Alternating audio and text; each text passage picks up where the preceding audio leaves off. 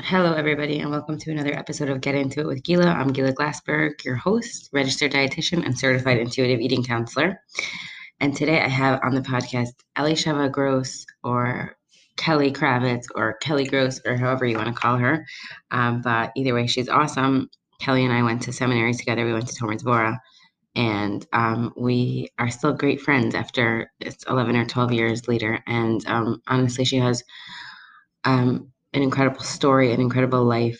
She's an incredible person. And she's always been somebody in my life who's inspired me and who has been through a lot of loss and grief. And she has, come out even better. And she was willing to share her story with us. She's also somebody who has went through some of the intuitive eating journey. She joined my group and also here to tell the tale. And I'm so happy to have her. This is episode 2 of the personal series. The first episode was my husband and I, Ami, talking a little bit about intuitive eating and the business and stuff like that. So if you didn't listen to that, you could check that out. That was from last week. And I am one of 9, so I am hoping to interview some of my siblings. It's harder than you think to get your siblings to come on the podcast. I'm working hard to get them to come on. And there's lots of different siblings, lots of different stories. And I think that would also be a fun experience. So look out for that either next week or the following week. I know the summer's getting really busy, but I'm still trying really hard to create these podcasts, put them out. I love listening to podcasts, so I am definitely working hard to get the content out there. And please subscribe to the podcast, share it with people who could benefit from it. This is how you move up in the ranks. This is how people find intuitive eating information. And it's really, really important that you subscribe and that you comment and that you like and that you share. If you could leave a review, that would be amazing. I would really appreciate it. And I know, like, sometimes I hear people saying that on their podcast, and I'm like, ugh, whatever. But then I realize, like, it really does take a minute, and it really does help the podcaster. So if you do have a minute, I would really appreciate it. You could subscribe to the YouTube channel as well. Follow me on Instagram at gila.glassberg.intuitiverd. Check out my website, www.gilaglassberg.com. And there you could find tons of other podcast episodes, blog posts, and you could also apply for a 20-minute free clarity call to speak with me and see if we are a good fit to work through the principles of intuitive eating and self-care. And without further ado, let's get to the show. Hi, everyone, and welcome to my podcast, Get Into It with Gila. I know you're going to love the content here because you will gain inspiration, powerful tools and insights, and valuable knowledge. If you want more of this, please visit my website at www.gilaglassberg.com or visit me on Instagram at Gila Glassberg. I'm Gila Glassberg, a registered dietitian and intuitive eating counselor. I have come to realize by counseling many, many women that this work is much deeper and greater than food and body image. It's the bigger picture challenges we face of love, belonging, acceptance, what our true values and goals are, noticing them, addressing them, and gaining skills to move forward. If you have been struggling with what your life's purpose is, or you just feel stuck in general and don't know what's holding you back, this podcast will enlighten and inspire you to take action and move forward. This podcast is about other women in the 21st century who feel that losing weight will fix all their problems or somehow meet their unmet needs.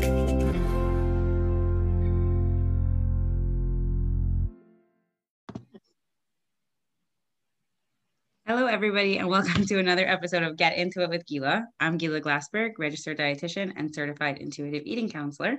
And today I have Kelly Gross. Hi, Kelly. Hi. How are you? Good. How are you? Good. Thank you so much for joining us. This is so much fun. Kelly is my really good friend from back in the day in seminary, and we're still good friends. But tell the listeners, Kelly, where do you live and what do you do? Hi, everyone. I'm Kelly Gross. Some people know me as Elisheva.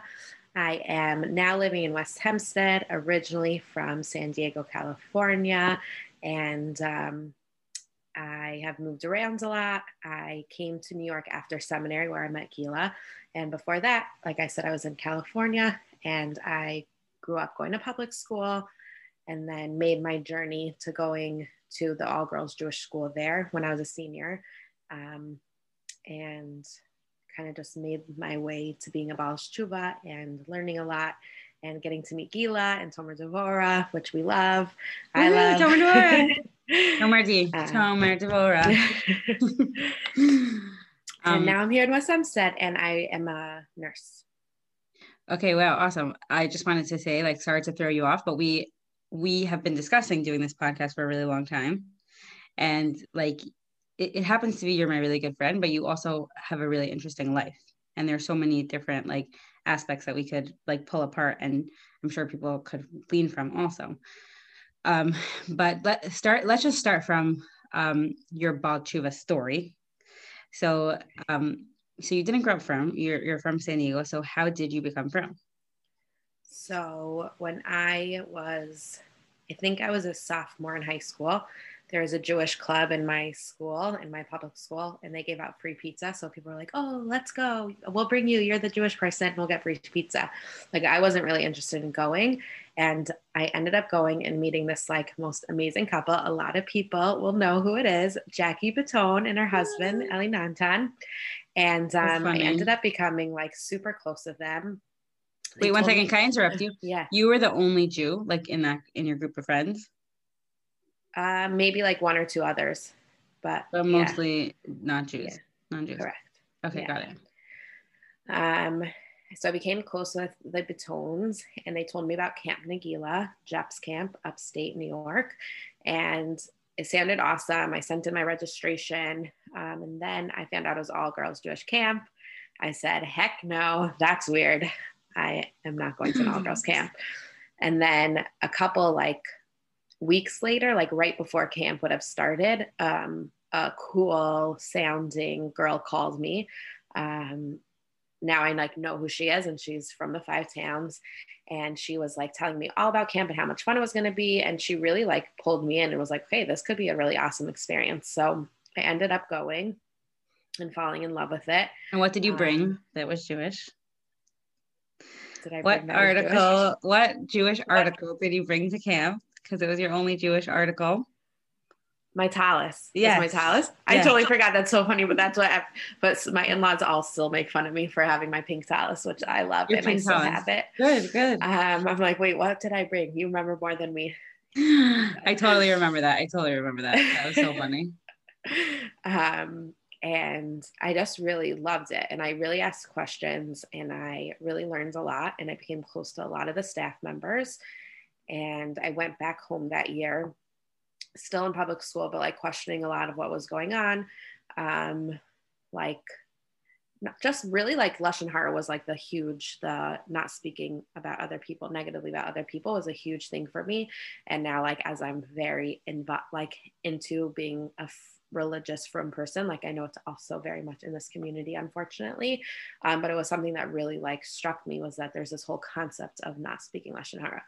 Wow. And then I went back to camp that next summer. And then for my senior year, I switched to the girls' school, which had 35 girls in the whole school. Wait one second. How did you do that? You left all your friends and your whole basically like community. Like, how did you have the strength to do that? I honestly don't know. I think only Hashem. And I'm not like that type of person, like I am like a very real like person. It was really hard. And looking back at it, I don't know if I would give that advice to someone else to do that. Mm-hmm. In such a small school where there was a very few people to become friends with. So I'm so thankful I became close to a few families, girls in my class, and then their families. Just kidding, not my class, because my class wasn't, I didn't click with a lot of my classmates. They didn't understand where I was coming from. So I actually became friends with a lot of the younger girls, and I just survived. And then I went to Tomer Devorah, which was life-changing. And it's really crazy, by the way, that you went from like public school to 1 year of yeshiva to a mainstream seminary. Don't you think? It was crazy, but I wouldn't change. Like, I think you integrated right in. Yeah. There's very few times like my in-laws and Chaim will make fun, Chaim's my husband, that like they'll say like, okay, that was like one of your moments. Like, I don't have a lot of these like moments that you could like make fun or pick on me, like that I'm Baal Tshuva. But like there's certain times like when like it's very obvious. But yeah. No, it's not obvious. You're totally blending. Thank you. You're welcome.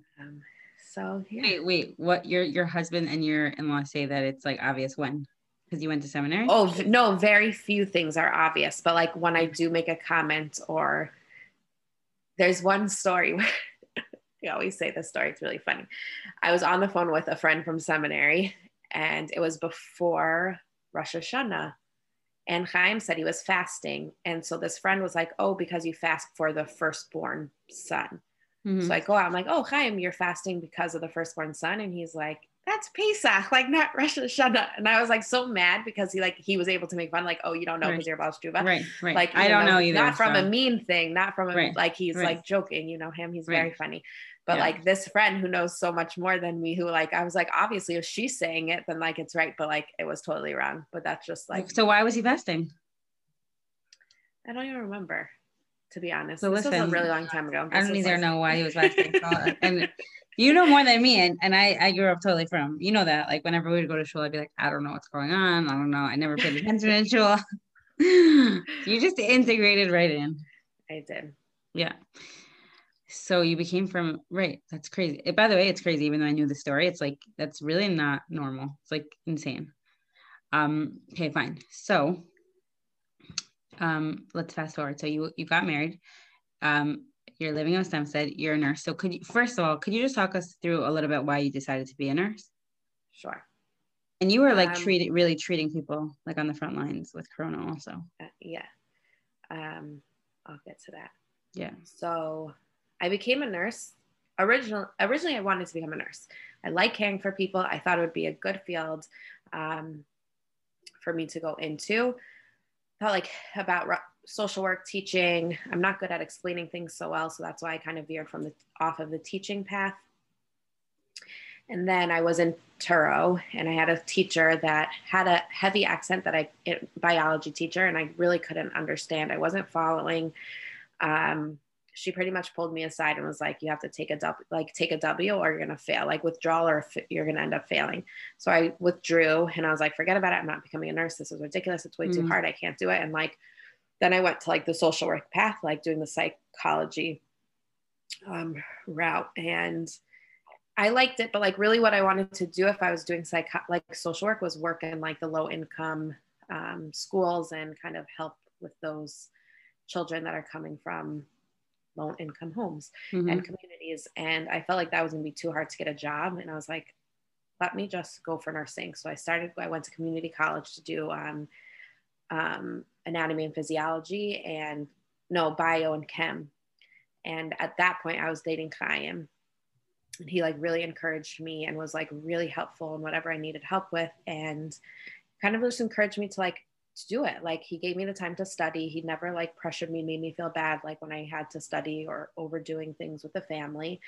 And then I went to Adelphi. I did it through Rebbetzin Bolka's program, the new seminary, which was amazing to have a group of frum girls like just there to support you and help you and kind of give you, it was like no competition. Everyone just wanted what's best for you.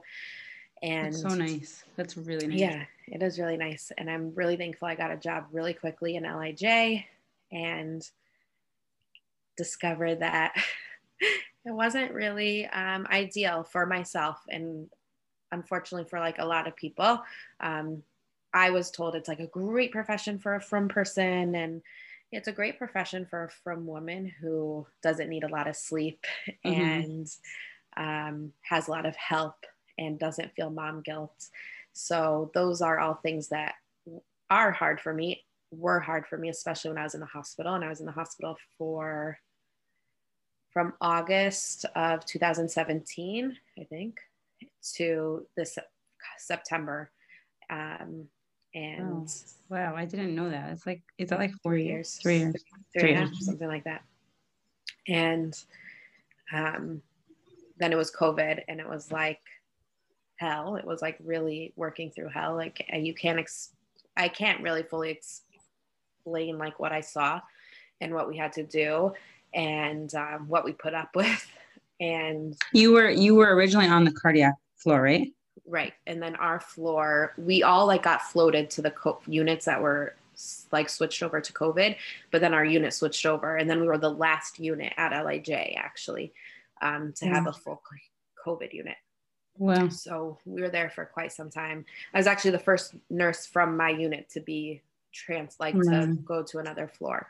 Were you like scared? Like, were you like, you didn't have a choice, right? Like you weren't right. You didn't have a choice. I don't think I was scared. It was more like I was that first day. I know exactly what pictures. My managers came to the floor to check on me, and I made them take a picture of me in my full getup, and like I was like laughing, like model posing, like just as a joke, because that's what we had to do, because I was sweating, like like I was just dripping. It was really very difficult, and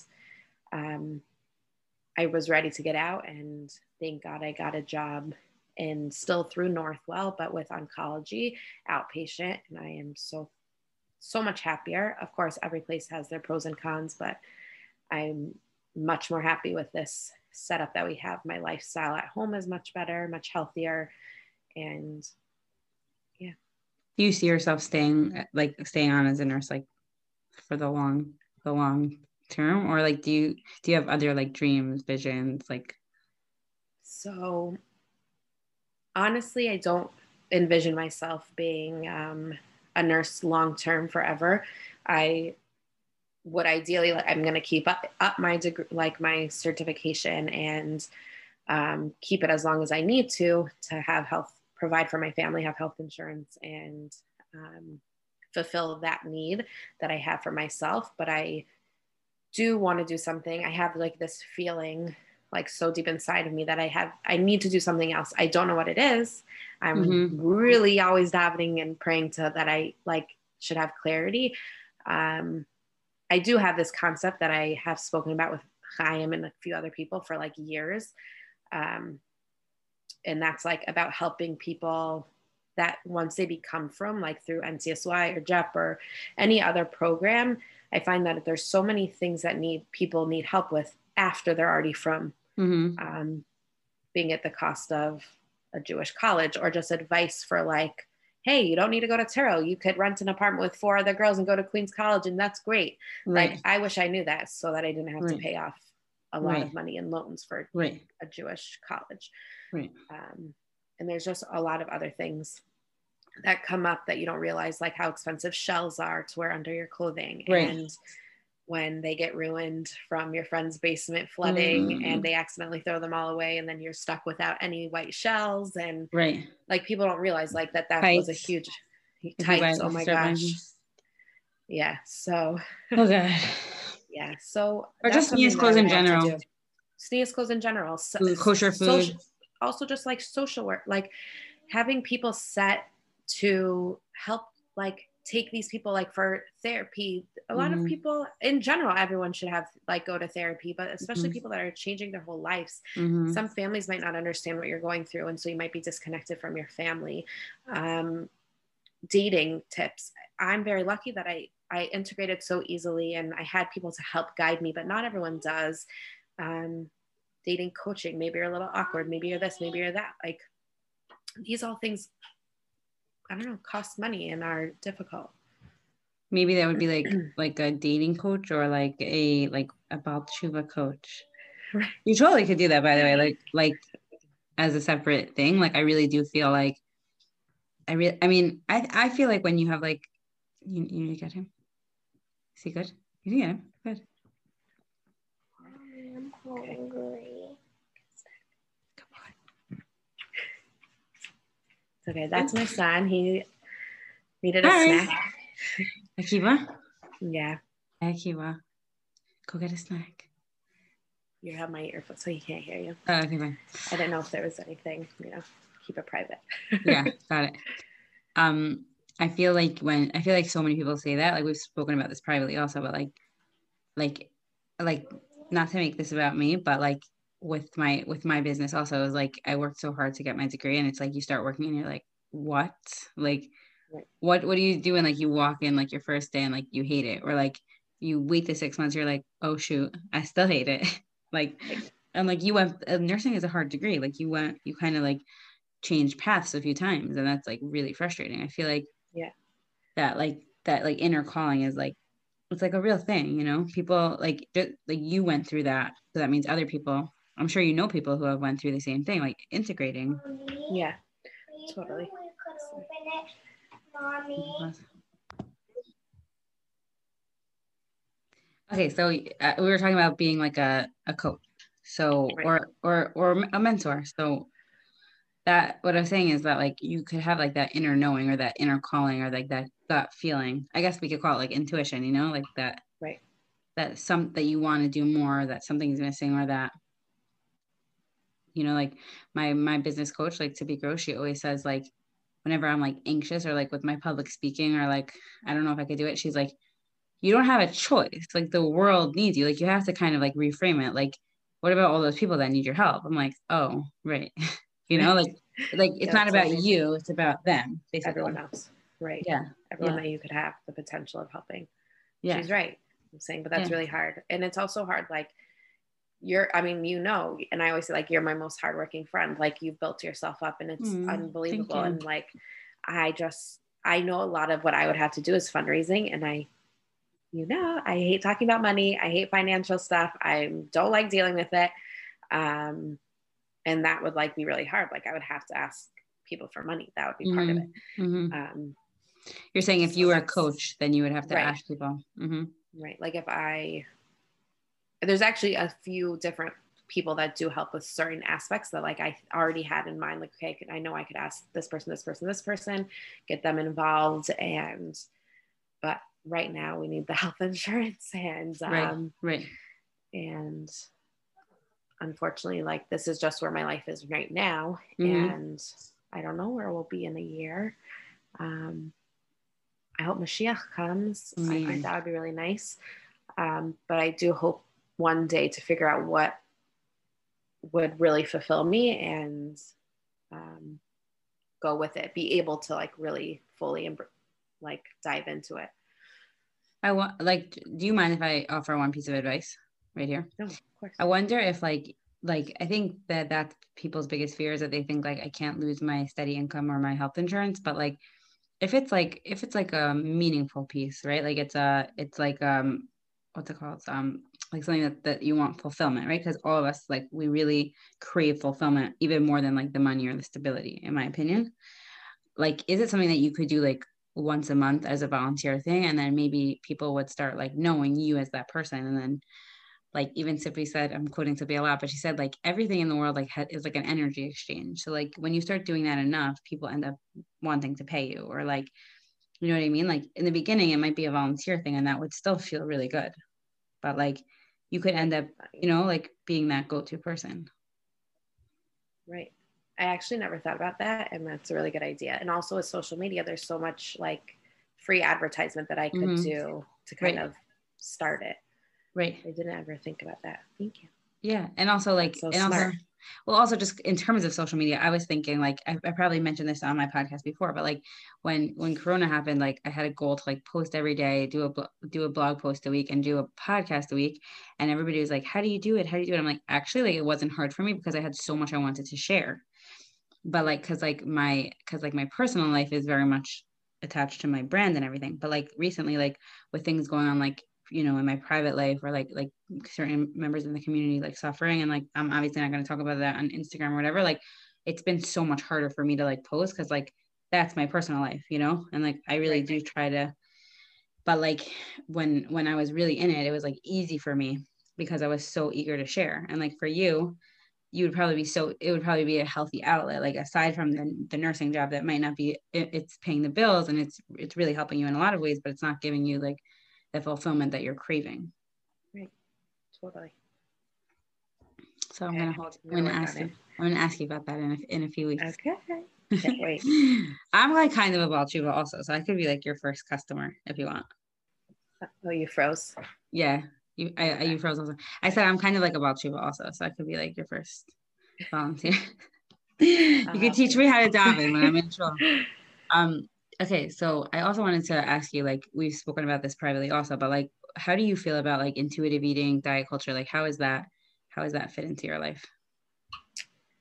So I'll just, since I would say like middle school, I was always chunky.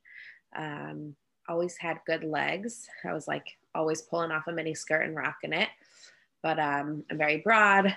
My midsection just is not the best. I was very active growing up. I was on water polo. If you don't know what water polo is, it's not Marco Polo. Google it. It's really awesome. It's intense. And it's a really great workout that I also was researching a couple of years ago to try to find a pool. We should do that. Start water polo for a water polo league for girls, for women. Let's do it. It's amazing. And not every girl could, I don't know, spin. I know you like to spin, but like, or dance or this, like maybe they feel more comfortable in the water. And like, I felt more comfortable in the water. So I really that was something that I wanted to do. You could do that. I will support you in that. Okay. You'll be signed up first. I am signed up already. Okay, good. My body image my self-image is something that I'm very much working on. I think it's just very important. I took your course, learned so much, and tried to like focus and remind myself the tips that you gave us. I really relate to a lot of things that you post, and especially recently you spoke and kind of in a nice way called out some of the more Jewish clothing stores, and that the fact that I am also tall, 5'8", and a bit in a big body, and that I can't walk into a Jewish store and find something that covers my knees or doesn't look like a garbage bag is really difficult. I find it really unfortunate that the clothing stores can't sell towards us. Even recently, and I'm not going to say any names, but size inclusive company is selling dresses, but they're short. They're made for short people. So now if you're fat or large and tall, it's like there's nothing for you other than big things, which I am also working with Miriam, Sammy NY. I'm in New York, yeah. And plug for Miriam. She's awesome. Yeah, she is awesome. And she's really helping me find things that flatter my body, that work for me. And unfortunately, we're giving a lot of I'm not getting clothing from stores. It's all going to other stores, and I would be the first person, even if it was more on the expensive side, to buy from a Jewish store, but unfortunately I can't. And it's really hard. I actually just saw a picture of myself. I'm not even talking single, because I thought I was fat. Like I really had a bad body image. My husband is short, and my husband is petite, and he comes from a petite family. And I was like a Godzilla compared to him. That's how I felt. And I look at my pictures and I'm like, oh my gosh, like I was stunning. If I could only get back to then, but like I recently saw a picture. I was looking for pictures of different times I was in Israel to post when I was with this conflict, Hamas terrorizing our country, to show my support for Israel. And one of the years I went was after I had a stillborn. At 39 weeks, we were sent, like, go to Israel. You need like spirituality fix, physical fix, like just go. And I'm looking at a picture. We were on a hike at En Gedi, and I'm looking at this picture that was taken of me. So I was 5 weeks postpartum, and I'm like, oh my gosh, I'm like so skinny. Like, and in my head, I thought like I was this huge person. I had just come back, and I was like, that's so sad that like, I probably at the time even looked at those pictures like, oh my gosh, I can't believe like I let someone take a picture of me. Like it's sad. I want my daughter to always grow up. Like I want my sons to grow up knowing what a healthy human being is, and not, ever having issues themselves, because men also have issues, but also to like not judge or compare or have these certain assumptions of what women are. And for my daughter to grow up being so healthy, emotionally, physically, psychologically, just really in total. And I don't use the word, I know some people are against the word fat, because it's also a descriptive word, but when my kid can only comprehend that it's someone that has like a large body and it's a negative thing, I try not to use it.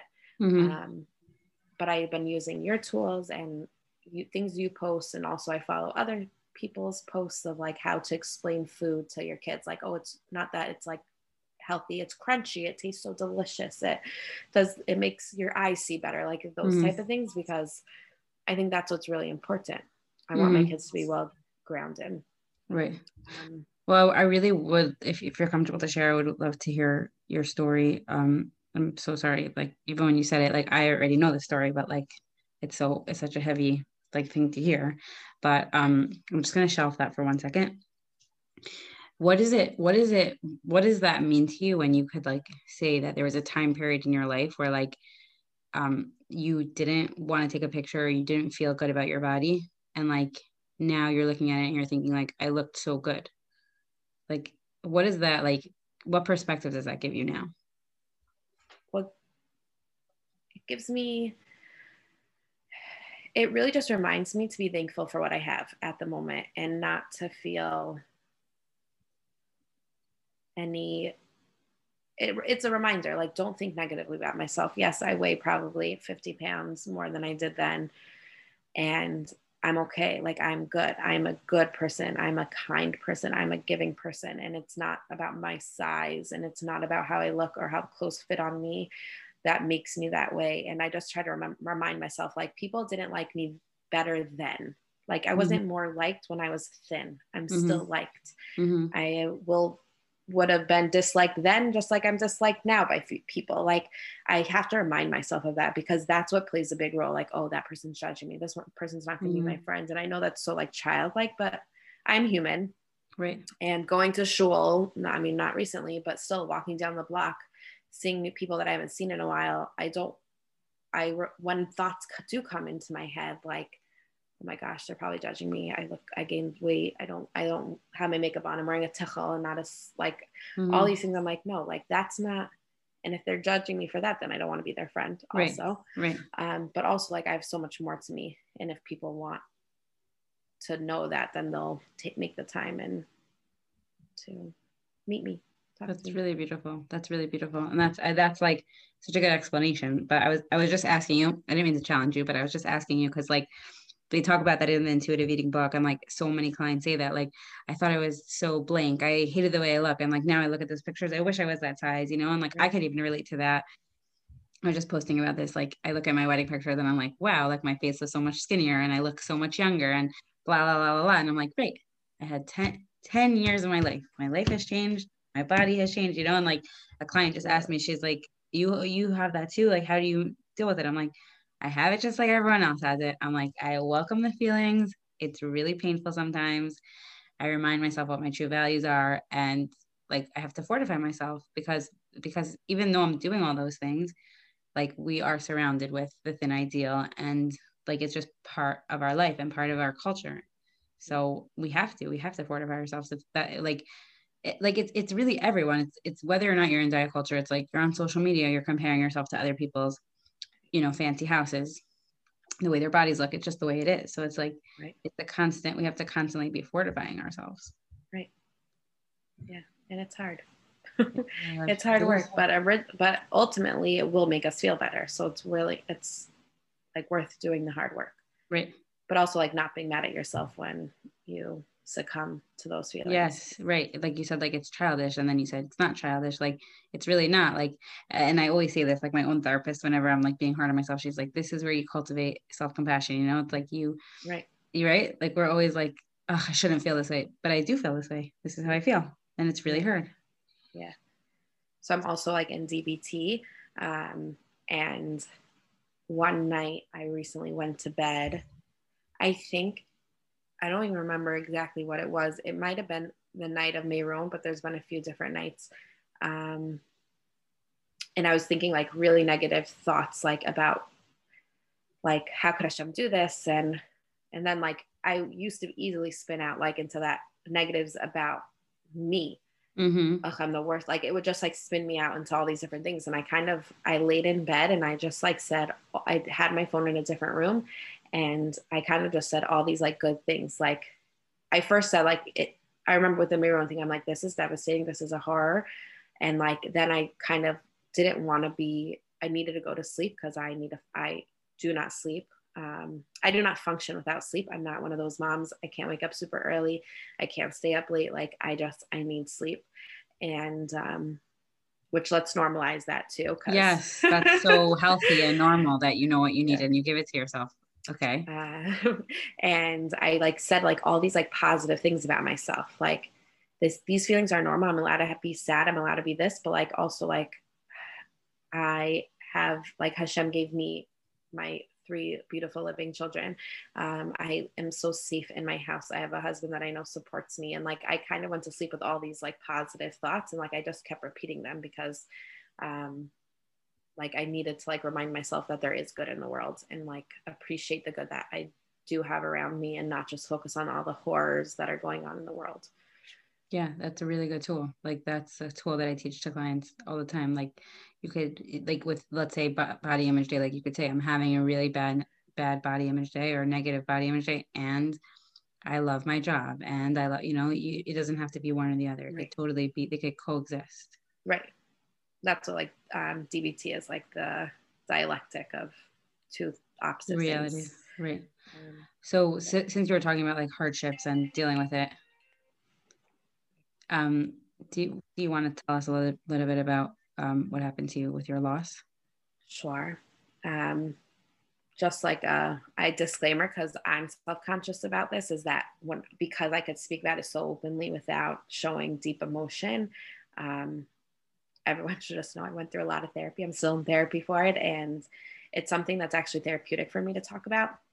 Mm-hmm. So I got pregnant, thank God, 2 months after I got married.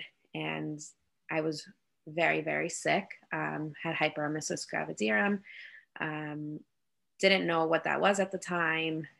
No one really knew like how severe it was. We moved into my in-laws' basement. I couldn't cook food. I couldn't smell food. I couldn't move. I was stuck in bed. I could barely text, like anything. It was just a terrible, terrible situation for a few months. And then I finally got to the point that we could move back home and I could function-ish. And went through the rest of my pregnancy. Everything was fine with the baby. All the appointments were fine. Checkups were fine. I was starting to go at 37 weeks, or you go for your weekly checkups. Mm-hmm. And at my 38-week appointment, I was saying to the doctor, like, I feel less movement, but there's still movement. Like when I take candy or something, like I still feel movement. They did the heartbeat check. Fine. There was a heartbeat. It was good. Fine. Go back to work. Nothing, like go do my normal thing for the rest of the week, come back. 2 doctors were away. So they had just the gynecologist doing helping with the OB side of the practice. And I'm waiting to be examined, like just do the heartbeat check. And she's having trouble finding the heartbeat and trying to find it. Then finally she found it, but it was like in a weird place. So she's like, you want to know, go to the monitoring room. So, she took me to the monitoring room. The medical assistant came in, like put me up onto the monitors, and again, having a really hard time finding the heartbeat. Now at this moment, like this time, I have a really good, I could feel other people's like emotions. I'm pretty good judgment of character and what's going on in the situation. And I just know something's wrong. So I called Chaim, and his sister had just had a baby boy in Israel, and the whole family, his younger brother, his older sister, and his parents went to Israel. So I said, Chaim, call your mom. Obviously I was more emotional than this. Call your mom. Something's not right. Just call your mom. Tell her to like go to the kotel and to daven. Something's not right. They're not finding it. So at this point I'm panicking, and they rush me into a room, a private room. And I will run. I walk into this room, and there's brown, tall boots sitting in the room. That obviously they kicked a patient out of the room in order for me to get into the room. And at that point, I'm already crying. A nurse is in with me, so you already know something's going on. They bring in the ultrasound tech, and I see her shaking her head. they can't tell you anything. So we had to wait for a doctor to come in, and I'm going to say her name because she's so special. And Dr. Michelle Santoyo is amazing. And now she's actually in Manhattan. So if you're there and you need a good doctor, she's amazing. She was actually the one that came in and had to tell me. And obviously I was hysterical. And I called Chaim and I said, he was in Manhattan at the time, that's where he works, crying, like screaming, there's no baby, there's no baby, there's no heartbeat. And his boss, who I'm so thankful for, is a tzaddik, and threw him into a cab, like with cash, and said, just pay for it. Like, don't worry about it. Chaim came to meet me. In the meantime, they had a nurse stay with me. They put me into one of the doctor's rooms that were away, that were out of town. And we had a discussion of what, once Chaim came, what would be like the next steps.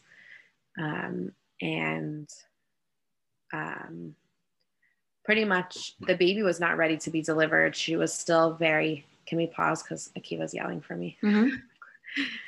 The doctor came, so Chaim came, Dr. Santoyo came into the room, told us the next steps. So the baby was still very high. I was not ready to deliver this baby naturally. Like I just wasn't ready. Can I just ask you a question? Said, sorry to interrupt you, but did they, when there's a stillbirth, do they always have to do a vaginal, or it, like, I just can't imagine like delivering vaginal with that, so that was one of my choices. Mm-hmm. It was a choice. I chose that I did not want to start with a C-section. Number one, because the physical pain afterwards, it's like a constant reminder, another constant reminder that you don't need. And for future pregnancies, just to not have that like, as an added thing. Right. So, did they explain all that to you? Yes, very, very much so. Very detailed.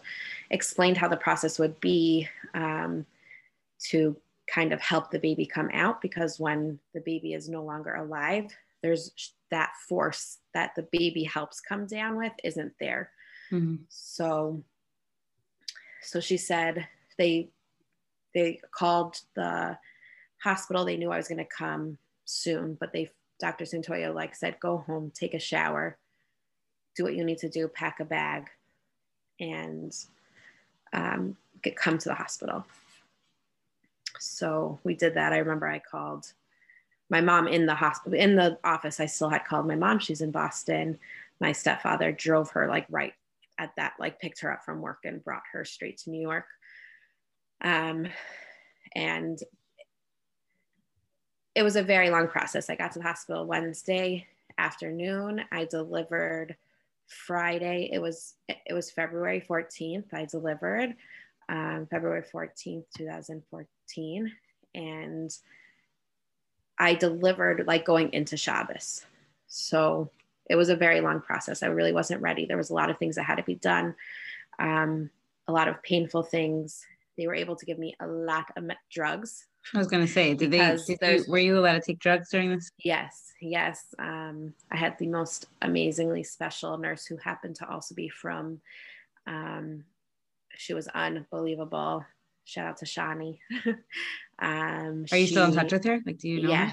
Yeah. We actually visited her that year on Purim, and we've gone multiple times, and she's been there for Yehuda and Eliana. She wasn't the nurse for me, but she came in to check on me. Wow. Amazing. Yeah, so she was amazing. She really helped through that process. I could speak about that if people would be interested of that side of the story, the details of what happened and going into it. But I ended up delivering right before Shabbos. I had Zahava Farman, who's a brief goddess. Unfortunately, she is amazing in her field, and she was in the delivery room with us and kind of spoke to us about what we could do in this type of situation, if we wanted to hold the baby, not hold the baby, all these type of things. I did hold the baby. I held her. My mom got to hold her. Chaim got to hold her. Everyone left the room so that Chaim and I could have our privacy as well. There was nothing wrong. It was a fluke. Hashem didn't want her with us. Took us a long time to be okay with that. You came over post and brought me yummy omelet, I remember, with vegetables. A lot of people said and did really awesome things, and then people did horrendous, horrible things. Someone sat next to me on the couch and spoke about how fast her deliveries were and how her children, almost all of them, had pinata bends.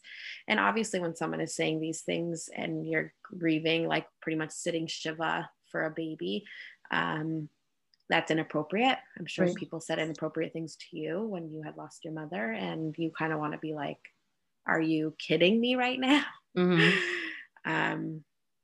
And yeah, but also like there is a part of me that's like, wow, I was so stupid. Like I didn't know what it was like to have real loss, like until like I know like when you had your loss, like I tried to do my best, but like I remember like after my mom died, like people like are a little afraid of people who are grieving, you know, like they kind of like, if I remember you sending me that, like, yeah, I was just thinking about that. Yeah, like you feel like you're like almost like your grief is like allergic, or like, right? People don't want to get too close. Right. So what Gila's saying is that I had sent out something like what to do for someone who's going through grief. Remember, I'm not trying to boast about myself, but I came over and I folded Nehemiah's, right? I folded his clothing. And yes, I remember. Because I wasn't giving you an option. Like, right. And I was close enough to you to do that. Like, I know not everyone came over on Mother's Day. I came over. Yeah. Yeah.